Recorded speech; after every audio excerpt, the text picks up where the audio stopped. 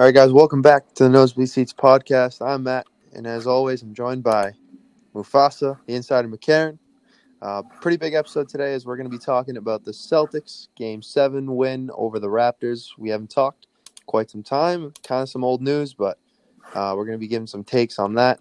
Their matchup against the Heat now in the Eastern Conference Finals. A lot of football, obviously, to be talked about as well. So we're going to have our hands full in this episode, but we'll start off with the Celtics. Obviously, a big win against the Raptors in Game 7 of the semis.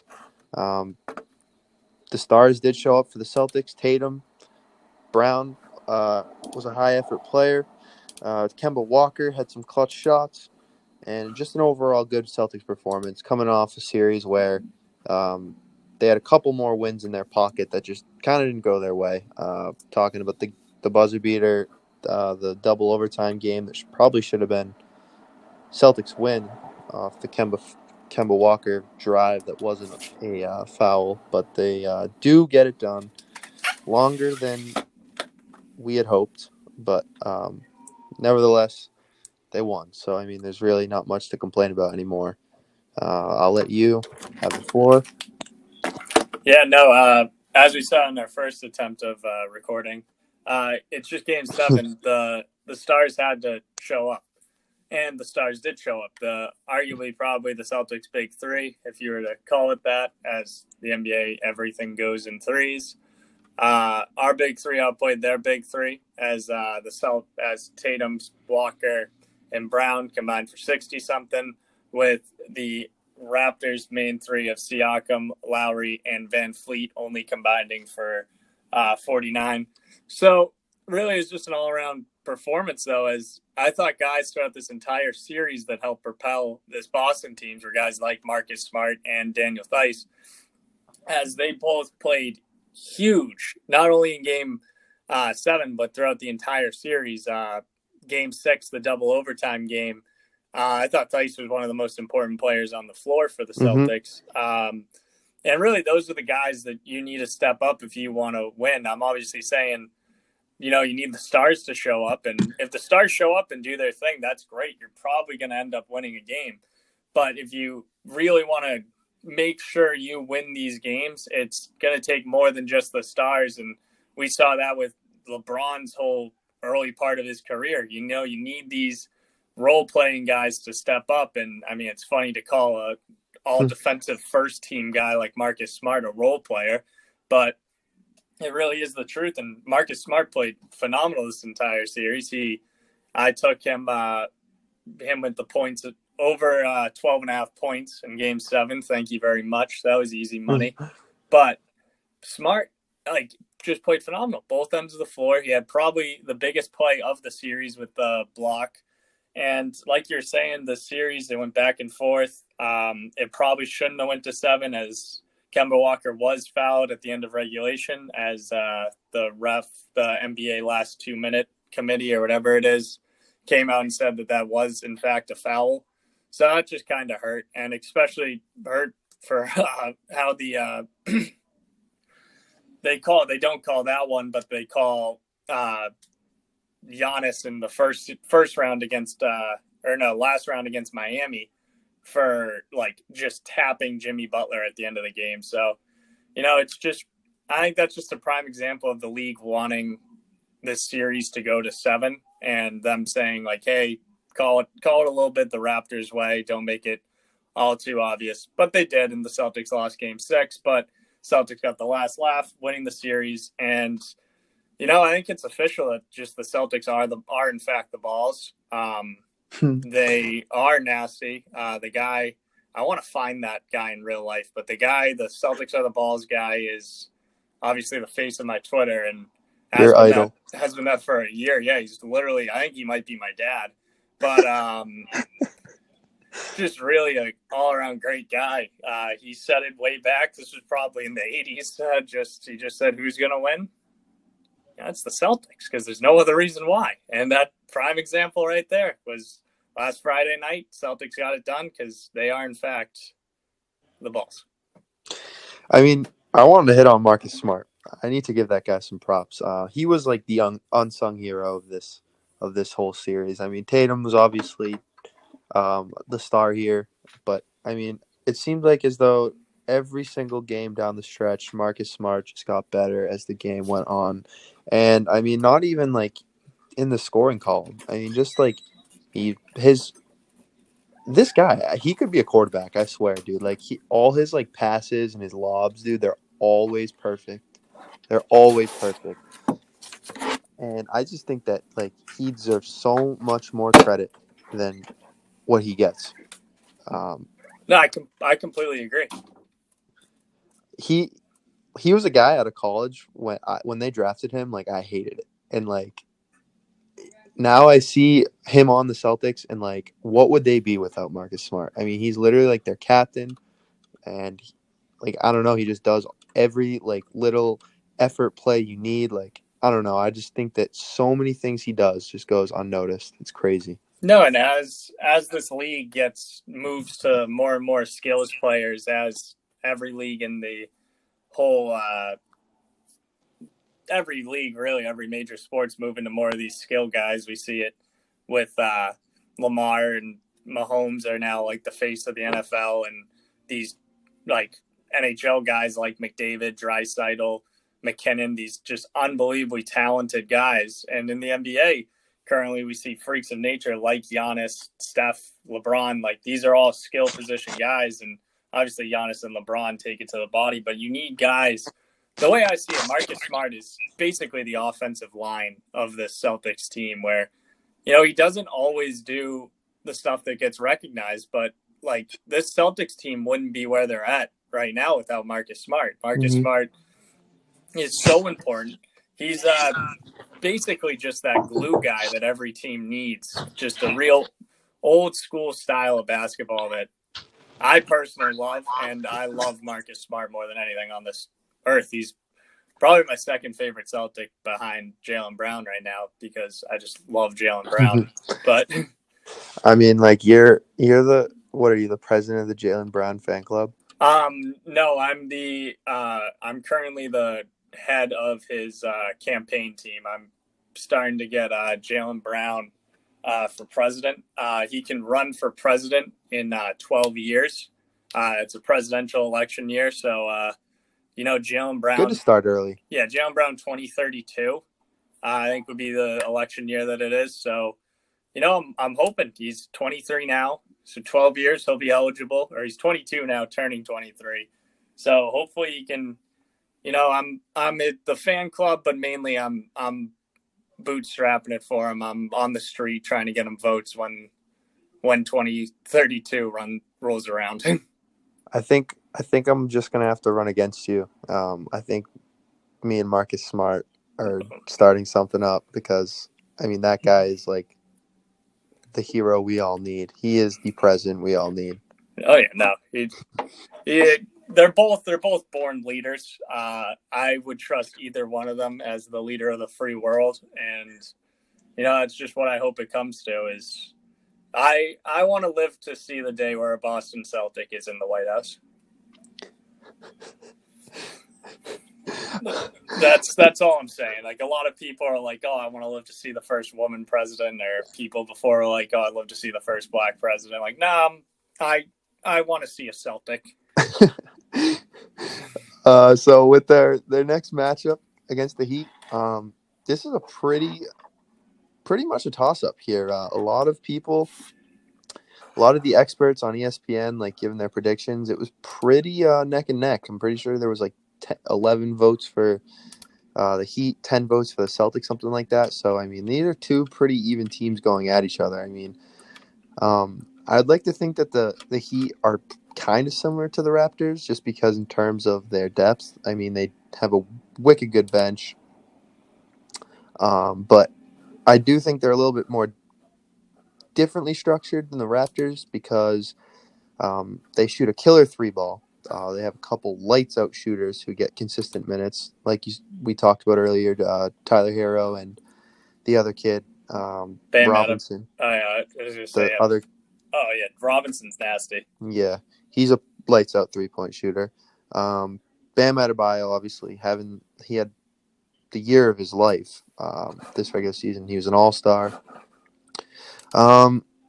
Jay Crowder's playing great. I mean, there's just so many guys on this team that can show up on any given night. Kelly Olynyk, I mean, there's so many solid pieces to go around Jimmy Butler, who is a legit star. I mean, you face the Raptors team where their legit star and Pascal Siakam really didn't show up.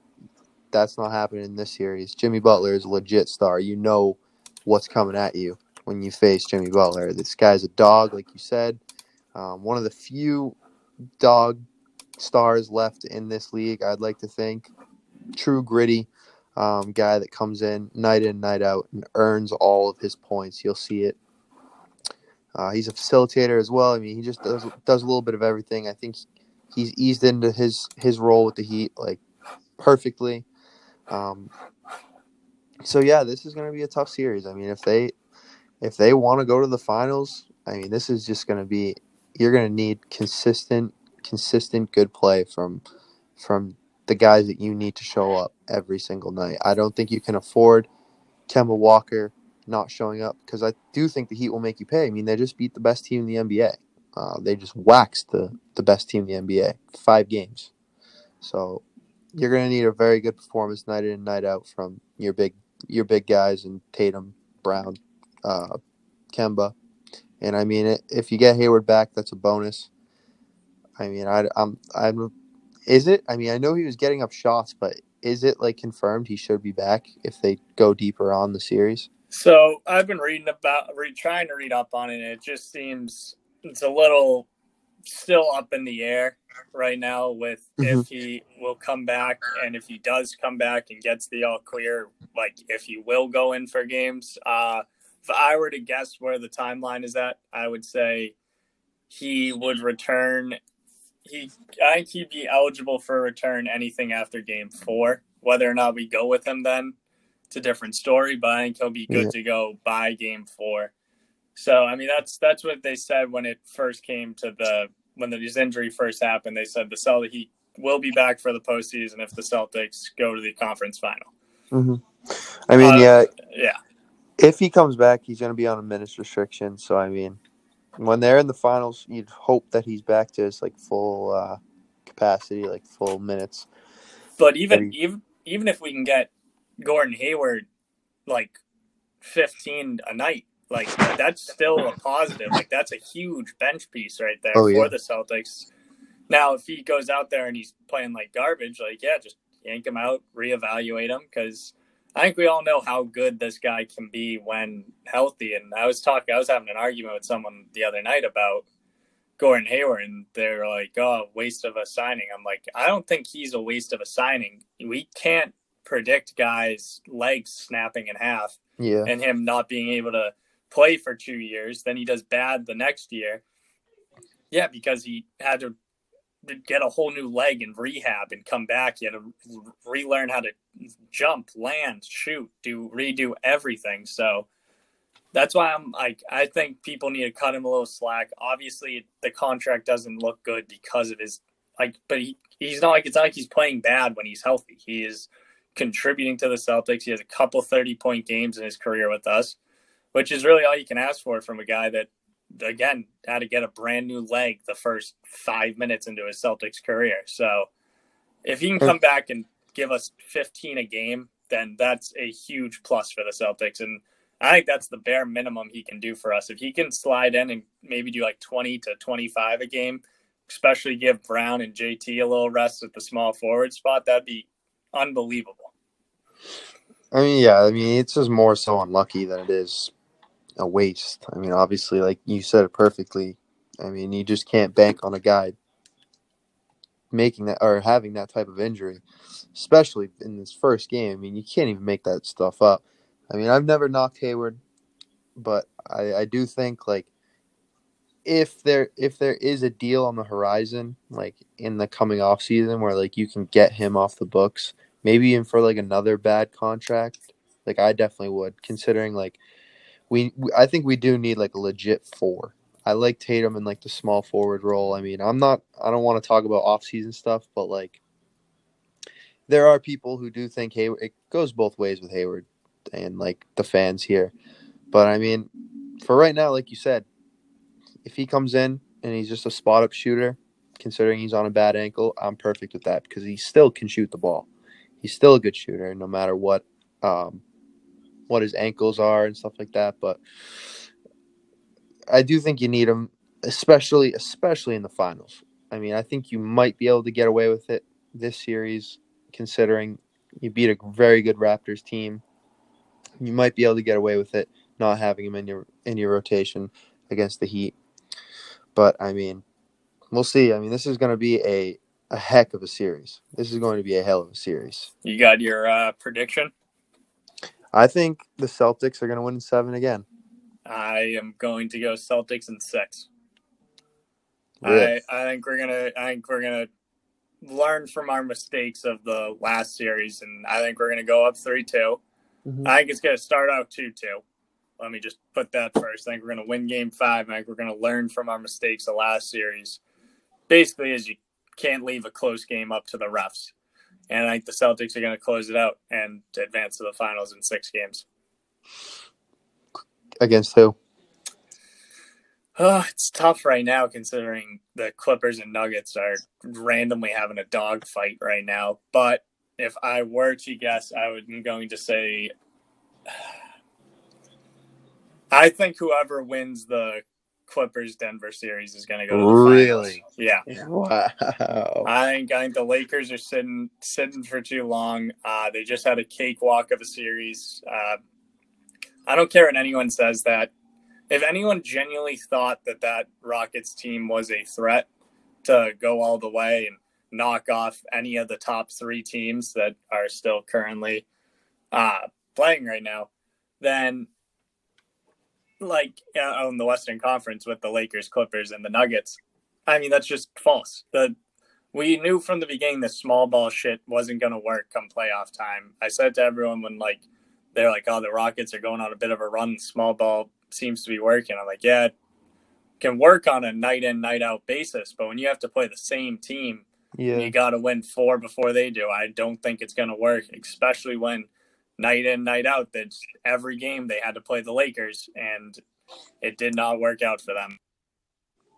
I think the Rockets are frauds, basically, is the sum of it. But I think these 2 teams right now, the Clippers and the Nuggets, are really just the winner of them. I think is just going to be coming in too hot for the Lakers to handle. But then again, I could be wrong. I mean, you don't make money betting against LeBron James. So yeah, I'm gonna go against you here. I'm gonna say the Lakers are gonna be in the finals. I've been saying it all along, even before the playoffs started. I mean, it's just something about it. I think LeBron back in the playoffs over vengeance. Yeah, they might not be as deep as the Clippers or Nuggets, but I mean, like you just said it. I mean, it's LeBron James. Time and time again, he just overpowers and wills his way to the finals and beyond at points. I mean, yeah, his finals record ain't too great, but there's a reason why he's always in it.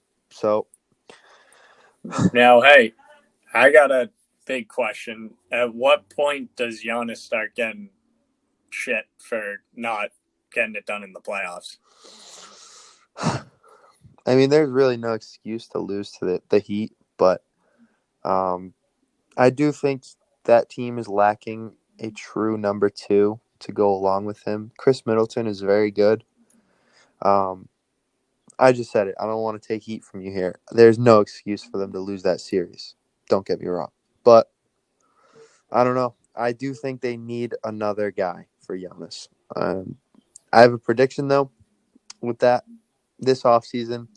I think that there was a report, I think that came out today, that the Bucks are going to try and get Giannis some help. And I don't think that the Chris Paul thing, them trading for Chris Paul is a hell of a player, but if they trade for him of all people, I think that is just driving Giannis out the door even more. Just considering Chris Paul's age, I mean, the guy's 35 years old, and you're not really accomplishing much. What are you getting? 2 or 3 more good years of Chris Paul to go along with Giannis in his prime. So my prediction is that Giannis is going to see what's on the table and basically just like not like it. I don't think he'll request a trade, but I think that the Bucks are going to see that this guy's out the door next year, and they're going to start fielding offers on him.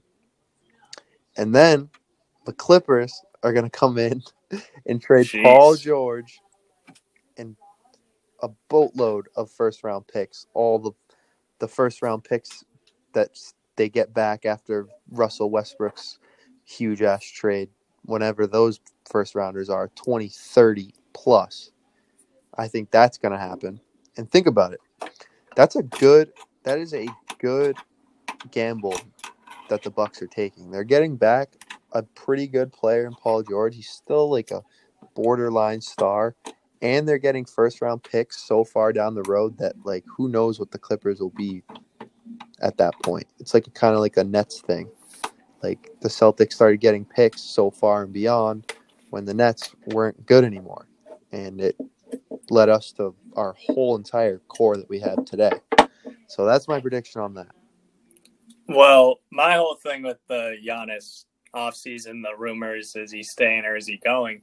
Which I think they're very fair rumors because, I mean, if you're him, you did everything you possibly could these last several seasons, and they essentially resulted in Eastern Conference final loss and an Eastern Conference semifinal loss where, I mean, this season I'm not going to really give him the stigma, but at the same time, you should have it put on him as we see other stars are excelling, even though with the weird format. We see the Lakers and LeBron are having no issue. Kawhi obviously having no issue, and those are really the only guys he's compared to. But and they're genuinely having no problem right now with the playoffs, and they're winning in a harder conference.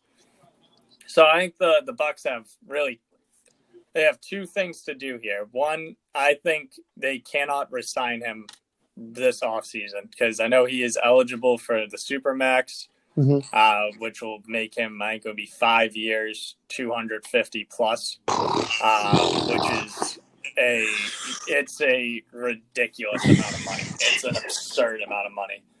But if I were them, I would look at finding some trade pieces or picking up some people in this offseason. As I'm looking at the free agent list, it's not all that juicy of guys that are going to be guaranteed free agents. Brandon Ingram's restricted. Anthony Davis has a player option, which he's going to pick up. DeRozan has a player option. Van Fleet is unrestricted. Montrezl Harrell's unrestricted. Gordon Hayward has a player option. And really that's where – and Andre Drummond has a player option. So right there, that's where that free agent class stands up. And if I were the Raptors, I would be looking for some trade pieces to try to add in more people this next season to try to get Giannis to stay in a home in a friendly deal next offseason. And I think if they trade certain guys, I'm trying to think up a trade in my head right now, but if they trade guys like Middleton and Bledsoe picks and try to go after, like, I'm trying to think of a team that might be selling, but I mean, maybe Damian Lillard's tired of Portland. Maybe he's sick and tired of losing there. And they just go all in to try to get the two stars that every team seems to be after right now. And I think that could work. Try to go there. I'm really struggling finding any star that might be frustrated at where they're currently at. But, I mean, I'm surprised that he's still putting up with it because Damian Lillard is like a once-in-a-generation player, and he's only been to the Western Conference Finals once. And it's just really sad that it might be his career wasted away in Portland, where if they do this trade, both sides would be kind of happy, as Portland would still be good if they took on Middleton and Bledsoe, and then the Bucks can build around two once-in-a-generation players. But that's just me spitballing off the top of my head right there. Yeah, I think that if they want a chance at having Giannis back, they need a Star League game, like someone of that stature, like that free agent list that you just said. I don't think there's anyone in there that's like worth the Bucks like shedding money off their bench or whatever to go get like a like debatable star. Like most of those guys aren't even stars. But anyways, enough basketball. Week 1 of the NFL started. Cam Newton made his his Patriots debut yesterday against the Miami Dolphins, and he was efficient as hell. I definitely didn't expect the amount of running that happened with him yesterday, but 15 attempts, 75 yards, and 2 touchdowns. I mean, he pretty much, or he more than doubled the next guy on the Patriots list. Sony Michel had 37. So, I mean, it's kind of crazy how much they were using him in the run game with all the QB powers and the options and even the RPOs. I mean, this was just a totally different Patriots offense than what we had last year with Tom Brady. Something that I did not expect. I knew they would obviously bring in some new plays for Cam, but like to totally shift the offense, I mean, that was a big surprise to me. Yeah, no, it was wildly shocking. Not shocking. I mean, we all knew. First off, before I say anything, Cam Newton's back. Cam Newton looked phenomenal yesterday. I kept saying to everyone I was watching it with, we're watching a guy that's playing on the veteran minimum right now on our team. Mm-hmm. It was absurd. He just was producing like you read about, and literally every time he did a run play, like we were running read options with him and Stoney, we did a run option with him and Burkhead. He pitched the ball out to I think White one time. Like every time he did something with the ball, I'm like, that's the first time I've ever seen a Patriots quarterback do that. That's the first time I've ever seen a Patriots quarterback do that.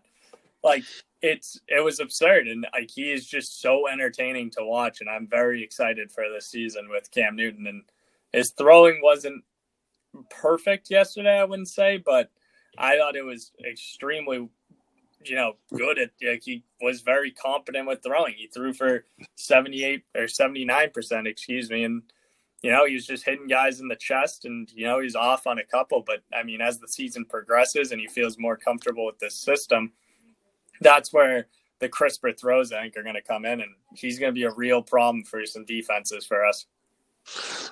I think the biggest thing with the whole new offense is with all these RPOs, it takes so much pressure off these receivers. I mean, we all knew that this receiving core that we have wasn't all that great. All these receivers kind of struggle with separation.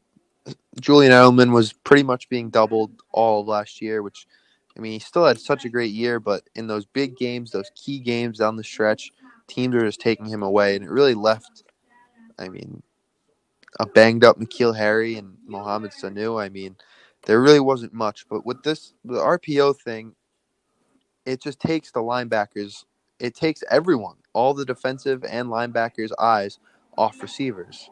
I mean, the fake handoffs and stuff, like you just don't know, especially with Cam's ability to run. Defenses are going to be confused. They're not going to know what's coming at them. I mean, last year it was pretty simplified offense with Tom Brady. I mean, with a not so great receiving core, it was either pass or it was run. And now you mix it up. You have so much more in your bag, and I think that's huge. I think that's what you saw yesterday. I mean, that's why he was so efficient. Do I think that? Am I all like geeked up about it? No. I mean, this is one of our easiest games on the schedule. Next week we're facing the Seahawks in prime time in Seattle. So I mean, it's going to be a lot tougher. I mean, we'll have to see about that. I do think Cam's going to have to throw a little bit more. I think the Seahawks front seven on defense a lot better. I mean, their secondary is great as well. Jamal Adams back there. I mean, that's kind of scary, but I mean, even with that, you're going to have to throw more, I think. You're going to be in high pressured situations. So, I mean, I am very excited with Cam. I am very, very impressed with how efficient he was, but I think you're going to need more out of your offense. No, and I agree. And I thought, no offense to the Miami Dolphins, but I thought we used this game sort of as a preseason game. Yes. Yes, exactly. I think we were working out some plays, seeing how stuff works, seeing how our running backs can work with the read option. Next week's when the season starts. I think we all went into this season, I think me and you both agreed Miami's the win. As the preseason got canceled, I think we're all thinking, okay, we have to use this game as a tune-up game, which I think we did just that. Obviously, 21-11. It's not the result that we usually get against Miami. We usually win 50-6, but I thought it was a great game to just get the offense working together, seeing how they look, and I thought it was a good game for the defense as well, as I thought it really allowed for us to figure out what we're going to do without Hightower in there, which I thought was really huge. Mm-hmm. And we'll see how it comes against, the Seahawks are probably going to be one of the hardest games on our schedule. I think we both think that they're the third hardest opponent we have behind, obviously, Kansas City and Baltimore. But I think we both agree. I think once we get to the bye in week 6, we'll have a better understanding of how our offense and how everything's going to look going forward. And I think that'll be huge. And I predict that we'll get to the bye at 3-2, which I think you also had us getting to the bye at 3-2. Yeah, I'll take that any day of the week. 3-2. You talked about Hightower and the defense. One thing I picked up on the game yesterday on defense is the amount of DBs on the field at once. I mean, this team is their strength on defense clearly comes on their defensive backs. You look at it, there are like 8 or 9 guys who can start on any given team. I mean, you go down the list, you have Gilmore, Jonathan Jones, J.C. Jackson, the McCourty brothers, Kyle Duggar, who's been great in camp. He had a very good game yesterday. Wasn't on the field much, but when he was, he made an impact. Adrian Phillips, free agent pickup they had from the Chargers, veteran guy, veteran safety. He was in almost like a sub linebacker role. He was like a safety, but in the box, and he had a pick. Terrence Brooks, another guy that started yesterday. I mean, there's just so many DBs that can play here, and you can only have so many on the field, but with our weakness at linebacker, they were just rolling out all these guys. I mean, they had J.C. Jackson at safety, they had Jason McCourty at safety. They were just mixing it up so much, and I think that was a reason why that Fitzpatrick threw as many interceptions as he did. He was confused. I mean, this Pats defense was just so rotational, so I don't even know. I mean, it was weird to see. I mean, without Hightower out there, they completely changed up how they played D. Yeah, no, it was. I think we definitely had to change it up as we basically, with Hightower gone, and no ill will to any of the players that decided to opt out, but we lose essentially our defensive coordinator. He was the mic caller. He is the guy with the headset and his helmet in our defense, which is a huge loss. But I think with the way that we have the front four set up as we slide Winovich down in there, and then we just have this confusing cluster of just defensive backs that, I mean, I couldn't even tell what packages, I couldn't even tell what was going on there. I don't understand. Obviously, NFL quarterbacks are smarter than me, but I mean, I can see why Fitzpatrick did so bad. He just was confused out there. We'd slide guys back, move them up. It was a confusing secondary that I think we're going to see as the season goes on, and we have to play in that type of style of offense that there's not going to be many teams, I think, that can score a ton of points against us. Obviously, Chiefs are the Chiefs, Ravens are the Ravens. We don't expect to beat them. But I very much so think that we can beat the other conference rivals, or not rivals, but conference opponents that might challenge us ordinarily if our defense was average, like the Bills, Texans, Titans. I think with this type of defense, we can go up against any of them and really confuse quarterbacks into making key mistakes during the game. Oh, dude, I'm sorry, but Saquon Barkley's very good at football. I'm sorry. You just do something? Yeah, dude. He's on my fantasy team real quick. He's on my fantasy team, and I'm not kidding you. Every single run that he's had so far, he has been dropped, like just mauled before the line of scrimmage, and he just went out on a screen and hurdled Minkah Fitzpatrick. So that's kind of sick. But with the Patriots, the season definitely starts next week. You said it. I mean, what better way to go from playing Ryan Fitzpatrick to playing Russell Wilson, who had a day against the Atlanta Falcons. Matt Ryan threw for 450 yards, and all three of his receivers had 100 yards, and Russell Wilson somehow played better than him. I mean, did you see his stat line in that game? I did not know. Dude, he was like 35 of 38, and like one of them was like a DK Metcalf like touchdown drop, I'm pretty sure, like right in his hands. But I mean, you're going from Ryan Fitzpatrick to Russell Wilson. So I'm so excited. I really want to see where we stack up. I mean, I think like if things can go our way, I think we are a completely competitive team. I think we can take on anyone. Talent isn't there, but I mean, you can clearly see what their game plan is. Their game plan is to simply hold the ball, win the time of possession battle every game, win the turnover battle every game, and just hope to outcoach teams, because that's what the strength on this team is. Their secondary and their coaches. So, I mean, it's very apparent what they're trying to do here. So, I mean, I do think that's enough to beat the Seahawks. I do. No, and I think I would not be surprised if we can squeak one out, especially early from one of these teams. And I wouldn't be surprised if we can squeak one out against the Ravens. Talk about who we lost. Like Collins, Van Noy, Hightower's out, Chung's out, Brady left, Gronk did Gronk things. Like, the whole talk this offseason was like, the Patriots, they're vulnerable now. Like, the dynasty could be over now. We still have the greatest coach in NFL history, probably the greatest coach in the history of organized sports. Yep.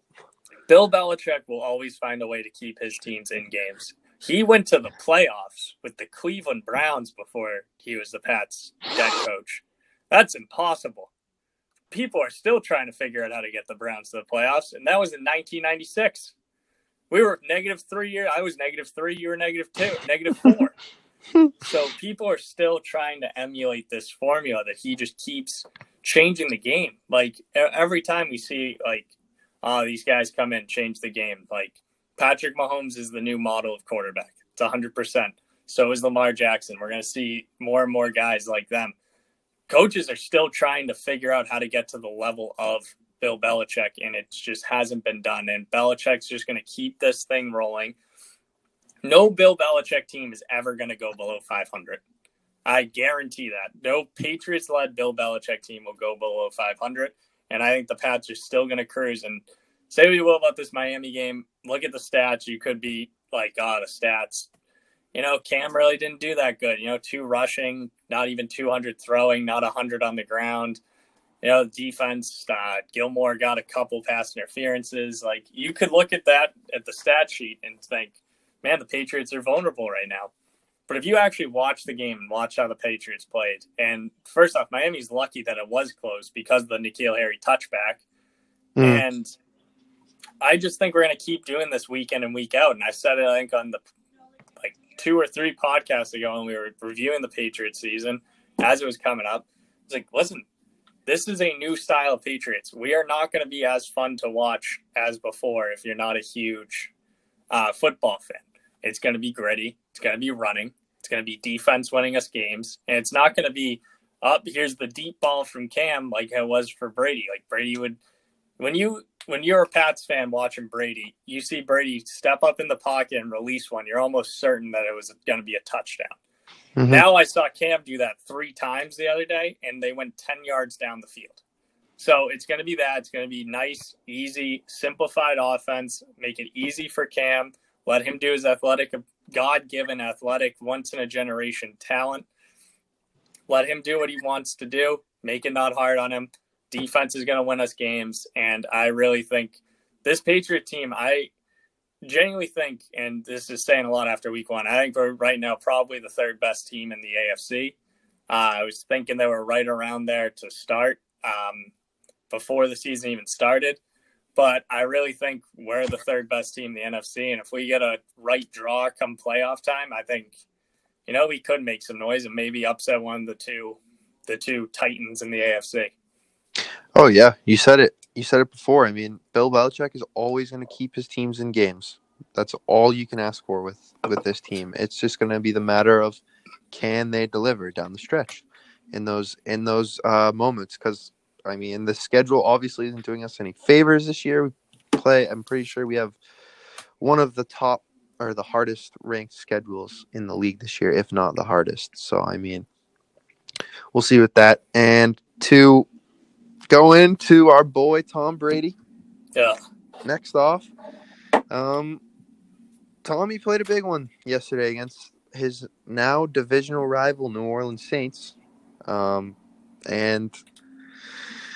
nothing really went right for the Bucs. And I'm not it's not one of those things where I'm all geeked up because Tom Brady lost and we won.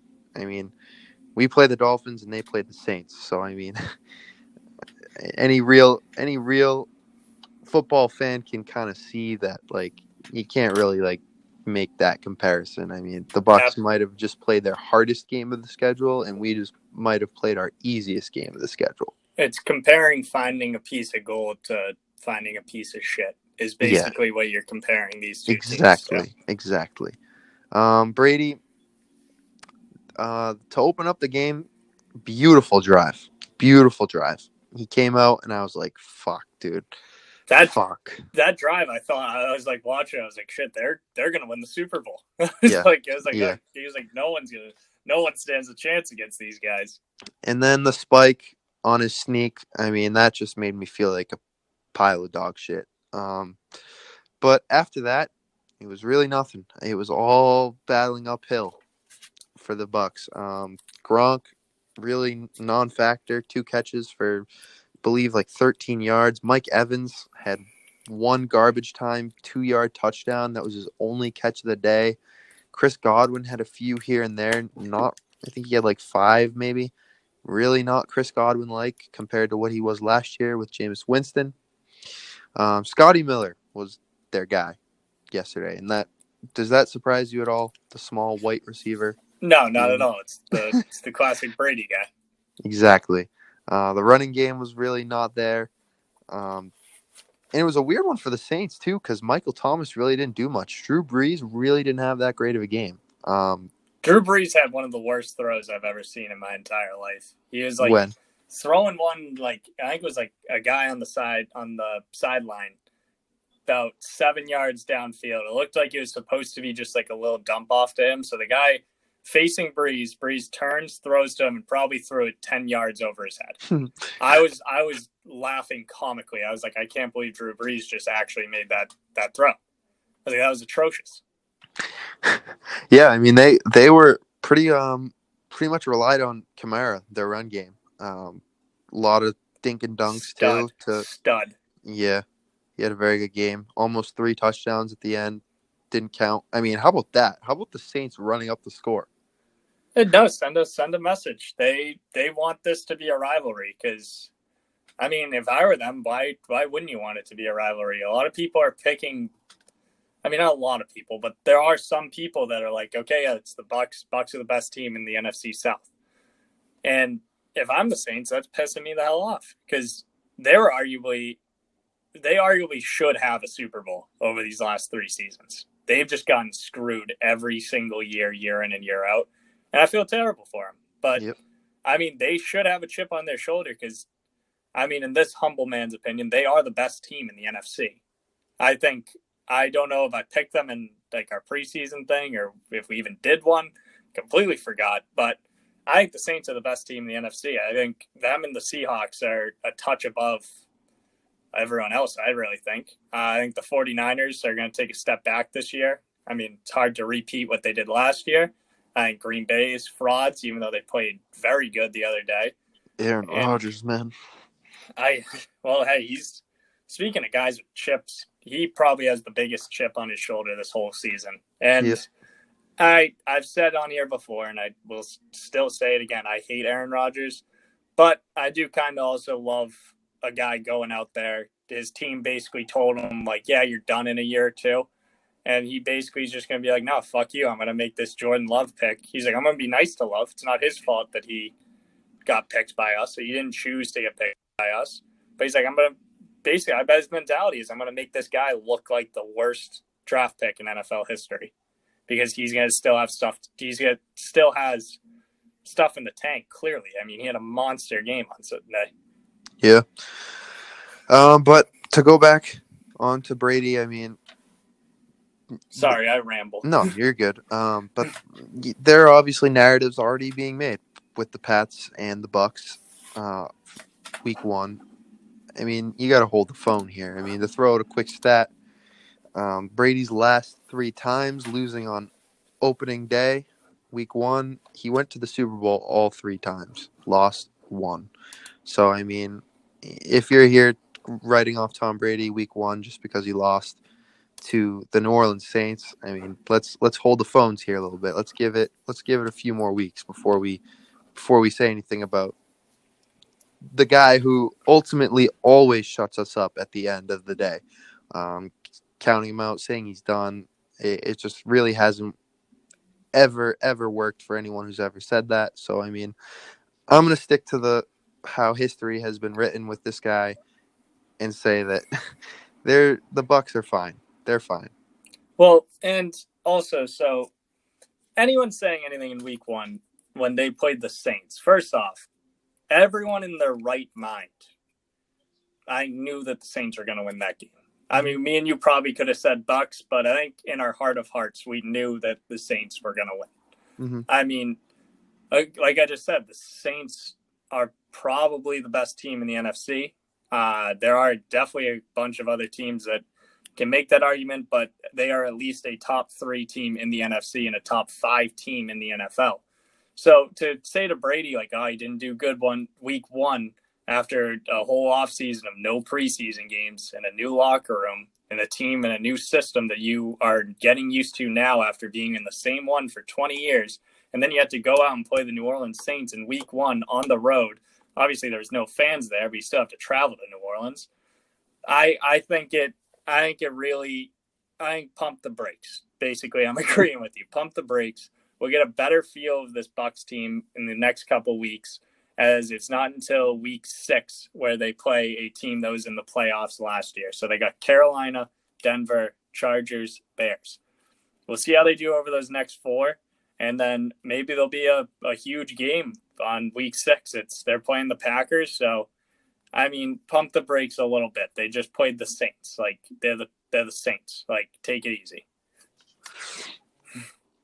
Yeah, I mean, any real fan, I would like to think that would really think that the Bucks are out now. I mean, it's almost like I feel like for most people, it's like Super Bowl or bust for this team, and I feel like if these guys go out there, go to the conference championship, and play a good team like the Saints again, maybe the Niners, Seahawks, and lose, I mean, you can't really say it's a failure of a season. I mean, yeah, they're loaded, but like this is their first year altogether. So, I mean, I'd like to think that they don't need us to go to the Super Bowl or lose the Super Bowl in order for this season to be a failure, because that's kind of what this whole narrative is being written, just because of all these big names that they have. Do you know the last time the Bucks made the playoffs? The last time they won the Super Bowl, right? No. They obviously won the Super Bowl in 2002 with Gruden. The Bucks haven't made the playoffs since 2007. Jesus.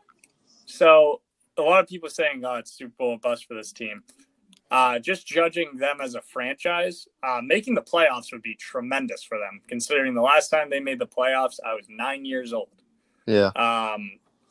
The city of Boston only had 5 titles. So just take that into account when we're talking about this Bucks team. Like, yeah, they have this loaded offense, but this is a franchise that is not accustomed to winning. And you're also, I think you're an idiot if you think this is Brady's last year. Brady's going to come back for another one. So I think the Bucs just making the playoffs, winning a game or two, I consider that a success of a season for them. Another big game. We'll hit on like one or two more games in the NFL. We'll hit on the big ones. We already hit on the Packers a little bit, beating the Vikings. Another big one was the Cardinals making a statement win over the 49ers in the NFC West. A game that, I mean, I definitely didn't see coming. I thought the 49ers would not beat the bag out of the Cardinals, but handle them. I mean, the 49ers do have a great defense, but Jimmy Garoppolo really came out, did nothing. Pretty ass game from him. And the Cardinals, I mean, Kyler Murray, he's a star. He's becoming a star right before our eyes here. And then you add a top 3 receiver in DeAndre Hopkins. He goes for 14, 151. No touchdowns, but I mean, a field day for DeAndre. This is a very, very, very slept-on Cardinals team. Yeah, no, I completely agree. I think this Cardinals team is definitely going to be slept on a little bit. Just recency bias with them, as they haven't been good in several years. But, man, Kyler Murray is built different. He rushed for 91, ran one in, threw for 230, threw one, and then one pick. I mean, it's a pretty good game. Pretty good game from the little guy, from the Oakland Athletics outfielder. But back to what you said with Jimmy G. I thought Jimmy G actually played all right. He obviously didn't have his best game of his career, but 259, 2 TDs, no interceptions, only 3 sacks on the day. Usually that'll be enough to win you a game. Obviously it wasn't. The Cardinals played phenomenal. That defense is kind of legit that they got there.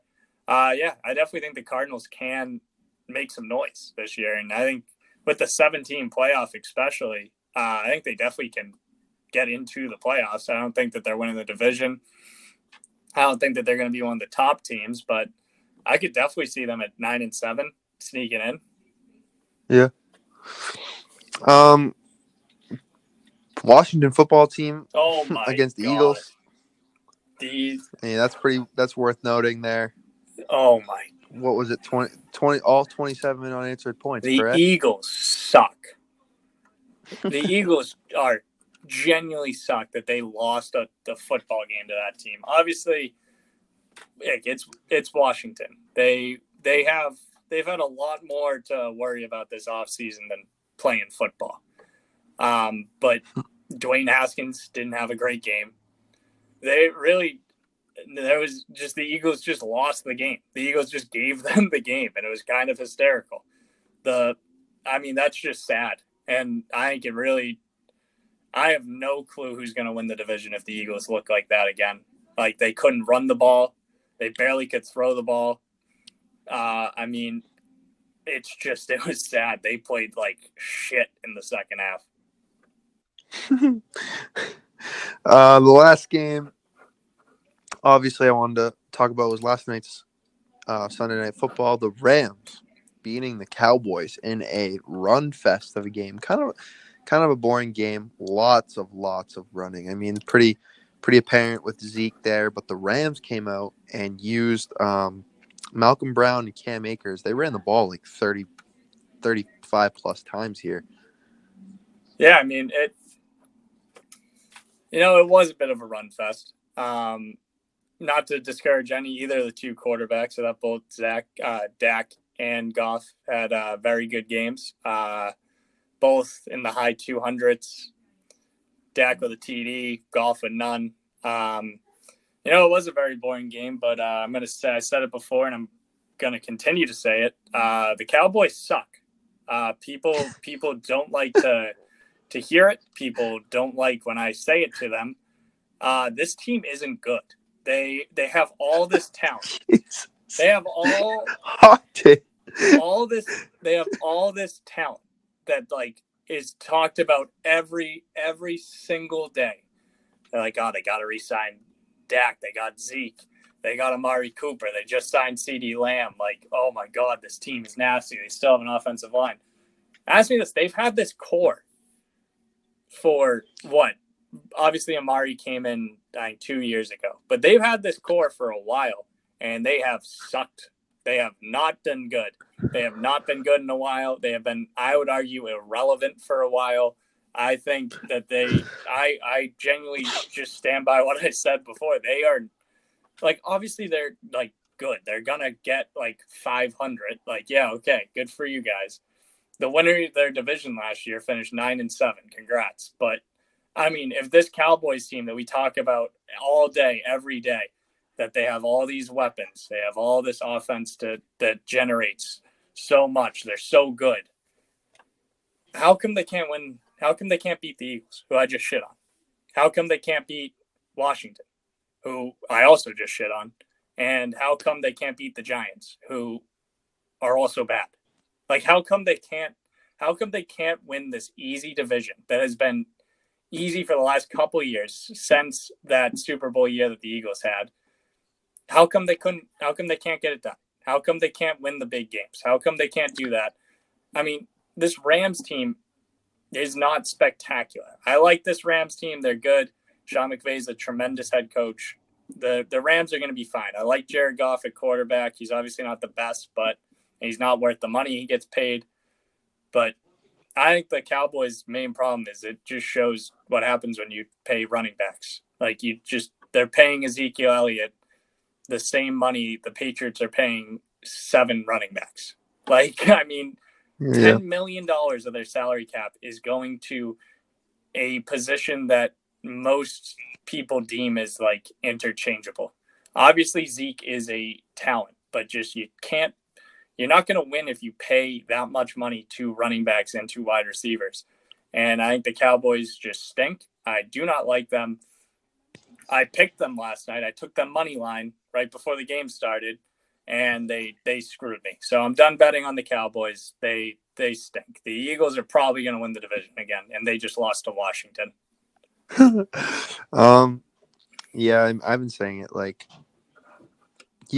this team is paying their wide receiver and their running back before they pay their quarterback, and I don't know if Jerry Jones, like, doesn't really understand, like, the whole, like, quarterback market, but, like, if he's willing to pay Zeke as a top paid running back in the league and pay Amari as a top paid receiver in the league, like, just because quarterbacks make more, like, you can't just not pay the quarterback here. Like, I think Dak should have been the first one in line in that whole scenario. He should have been paid 2 years ago before he's gotten all these franchise tags. They're going to continue to franchise tag him, which is totally, totally unfair to him. I love Dak. I think Dak Prescott can win a Super Bowl with the Cowboys, without the Cowboys. He is a very, very, very, very efficient. He's a winner. I mean, but, like, you got to pay this guy first before you pay Zeke, before you pay Amari. And like I just said, it's unfair to him because he is pretty much risking him on himself every single year. I mean, who's to say he doesn't tear his ACL, whatever, and then his value is just shot down through the roof because he's on a 1-year deal. He has no security in his contract, living on these 1-year deals, no matter how much he's being paid. I mean, you talk about it time and time again. These guys want their financial security. And for Jerry Jones to go pay Zeke and Amari before you pay your quarterback, that's just a disaster waiting to happen. Yeah. Disaster waiting to happen. My whole thing with Dak, too, is it's the same thing I bring up with Cam Newton, where Cam Newton went on Odell's podcast and basically said, he's like, yeah, this free agency, he's like, I knew I was leaving Carolina. It was fine. It was an end of a chapter. He's like, I still love Carolina. He's like, I'll always be a Panther. But he said the thing that bugged him was he just saw other free agents that he knows he's better than just getting signed. Like, that guy, he's like, Bears trade for Nick Foles. He's like, I was just sitting here. They could have just kept assets and signed me. Like, all these teams are bringing in guys and just no one wanted to give Cam Newton a shot. I think it's the same thing with Dak Prescott, where he sees these other quarterbacks getting these extensions. The quarterback he played against last night, Jared Goff, who I think everyone knows Dak Prescott's better than Jared Goff. He saw Carson Wentz get an exactly. extension. Obviously, Carson Wentz had an MVP year, but Carson Wentz is the most injury-prone player in the NFL right now. Dak's better than Carson Wentz. Dak was better than a lot of these guys that got these huge extensions. Jimmy Garoppolo got a huge extension, and he only played in 4 games. And the Niners gave him the house. And the Cowboys are nitpicking dollars on a guy who they've had on a steal of a contract. He makes 4th-round pick money. He's made 4th-round pick money for the last 4 seasons. And when it's finally time for him to get paid, like he should, because there's really nothing else he can do other than win a Super Bowl for them to entitle winning. But if they're paying all these other guys all this money, then why would he want to stay there? He saw Zeke, who has had serious off-the-field issues and sat out for a couple weeks. He just got the bag. Amari gets the bag. Yeah, I mean, I feel bad for the guy. And, I mean, fuck, who is it? Skip Bayless, who... That was... Yeah, fuck Skip Bayless. That was just so stupid of a comment. It's making fun of the guy for, really going into, a dark place this offseason. And, I mean, I hope Dak's all good, but, you can't make fun of it. Things are bigger than football. The guy lost his brother. I mean, fuck Skip. Yeah, no. I mean, that's obvious. He just, especially, he's a Cowboys fan, bro. You think he'd have some sort of, sympathy for the guy. And he's talking about, can't show emotions. Dude, let's see you go through something like that, and then you can't express your emotions on TV. I mean, it's the same exact situation there, with him. And it's stupid. It was a dumb headline. I'm sure Skip fucking feels like an idiot now. He's seen all the backlash with it. But Skip. All right. But pretty much all the relevant games wanted to hit on. So you have some picks before we wrap it up? Yeah, just real quick. Our weekly pick'em is underway now. Going into Monday night, I'm 8-6 right now. I don't know where you're at, but I'm at 8-6 right now, so guaranteed 500. And I'd say for my weekly picks there, I am killing it. But last Saturday, I didn't tweet it out. Wanted to be humble, but your boy went 5 for 5 on college football. Just swept the table. Yeah, it was clean sweep of the table. Got parlay? Nope, just 5 individual bets. Got out of the hole. Oof. It was, hey, I'm fine with it. So I'm riding college football. We might do one later in the week.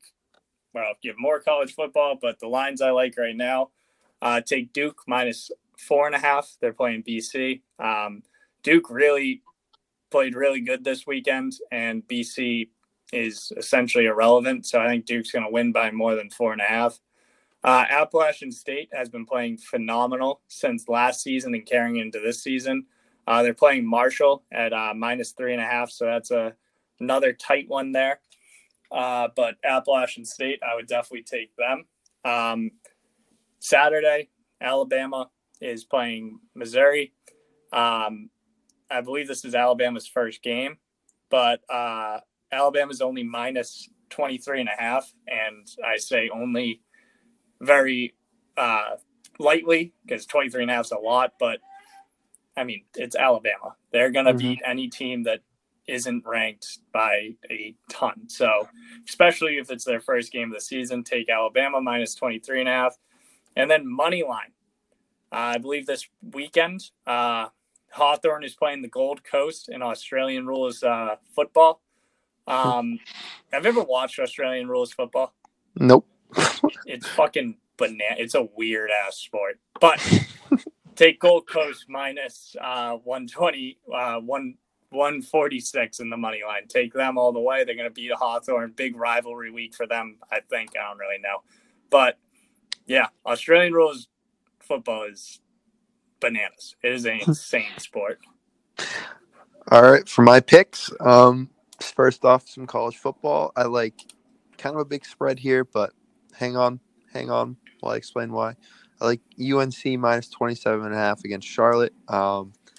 This is big for me. UNC being ranked is big for me. I've always been like a UNC basketball fan, and I've kind of liked their football team, but they always sucked. So I mean, couldn't really like them, but they are ranked now. They have a hell of a QB, a guy that could be in the Heisman race this year, in Sam Howell. They're playing Charlotte, poop team. Last week against Syracuse, North Carolina had a 23.5 spread, I believe, and they backdoor covered. They had 21 unanswered points in the fourth, covered that spread. I like North Carolina against a severely less great of a team in Charlotte than what they just played in Syracuse. Next week for the NFL, I also like, real quick, I know I'm just throwing this out there right now, I like Tennessee tonight, Titans against the Broncos, but whatever. Next week for the NFL, Thursday night, I love the Bengals money line here. I mean, they are 8.5 point underdogs, and I want their money line. Joe Burrow had a very, very efficient game. He threw a pretty stupid pick in crunch time to Melvin Ingram on the Chargers, but other than that, Joe Burrow had a very, very good game. They were this close from beating the Chargers, and the Browns, I don't know, man. I just don't buy it. I don't buy their whole thing going on there. I like the Bengals in that one. Next off, if I'm reading this right, I don't know if I am or not, but the Minnesota Vikings are 3.5 point underdogs to the Indianapolis Colts. I mean, it says it right here. I don't think it's correct though, but if it is by off chance, I mean, take the Vikings here. I mean, the Vikings, yeah, they just got slapped around by Aaron Rodgers, but I mean, they did score a bunch of points. They scored 34 points. So the offense is clicking there. Colts, just any Phillip Rivers led team, man. I just can't get around it. So I like the Vikings there. Those are my picks. Real quick, as I am also a college hockey fan for BC, Coach Jerry York is now getting inducted into the 2020 U.S. Hockey Hall of Fame. So Man, just shout out to Coach York. Took him that long? He's in the actual Hall of Fame, but he just is now getting in the U.S. one. So 5-time national champion, ton of Beanpot wins, one of the greatest college coaches of all time. Just shout out to Coach York. And one last thing, my Tottenham Hotspurs suck, and it is going to be another brutally long Premier League season for me getting up early on Saturday and Sunday to watch just a irrelevant soccer team. I'm going to bandwagon Liverpool this year, I decided. Yeah, that's smart. I do them. I do them or City, either one. Really, I like Liverpool. Really anyone other than the Spurs. It's not fun. It's not fun. But go Spurs. We're going to make Champions League this year. I don't know. Probably not. Sitting at around over an hour. So, I mean, that'll pretty much wrap us up here for this episode. Definitely going to be talking. What do you think? Before next Sunday, before the Seahawks, or after? I say we do one before. We'll give a little preview. All right. Sounds good. So try to get on a consistent schedule. Yeah. So look out for that. Probably next weekend at some point. Anything else? Just go Seas, game Tuesday, and go Tottenham. That's about it. Yeah, go Celtics, go Pats, roll Liverpool. That'll wrap us up here. This has been episode number 29. We will see you later. Peace out.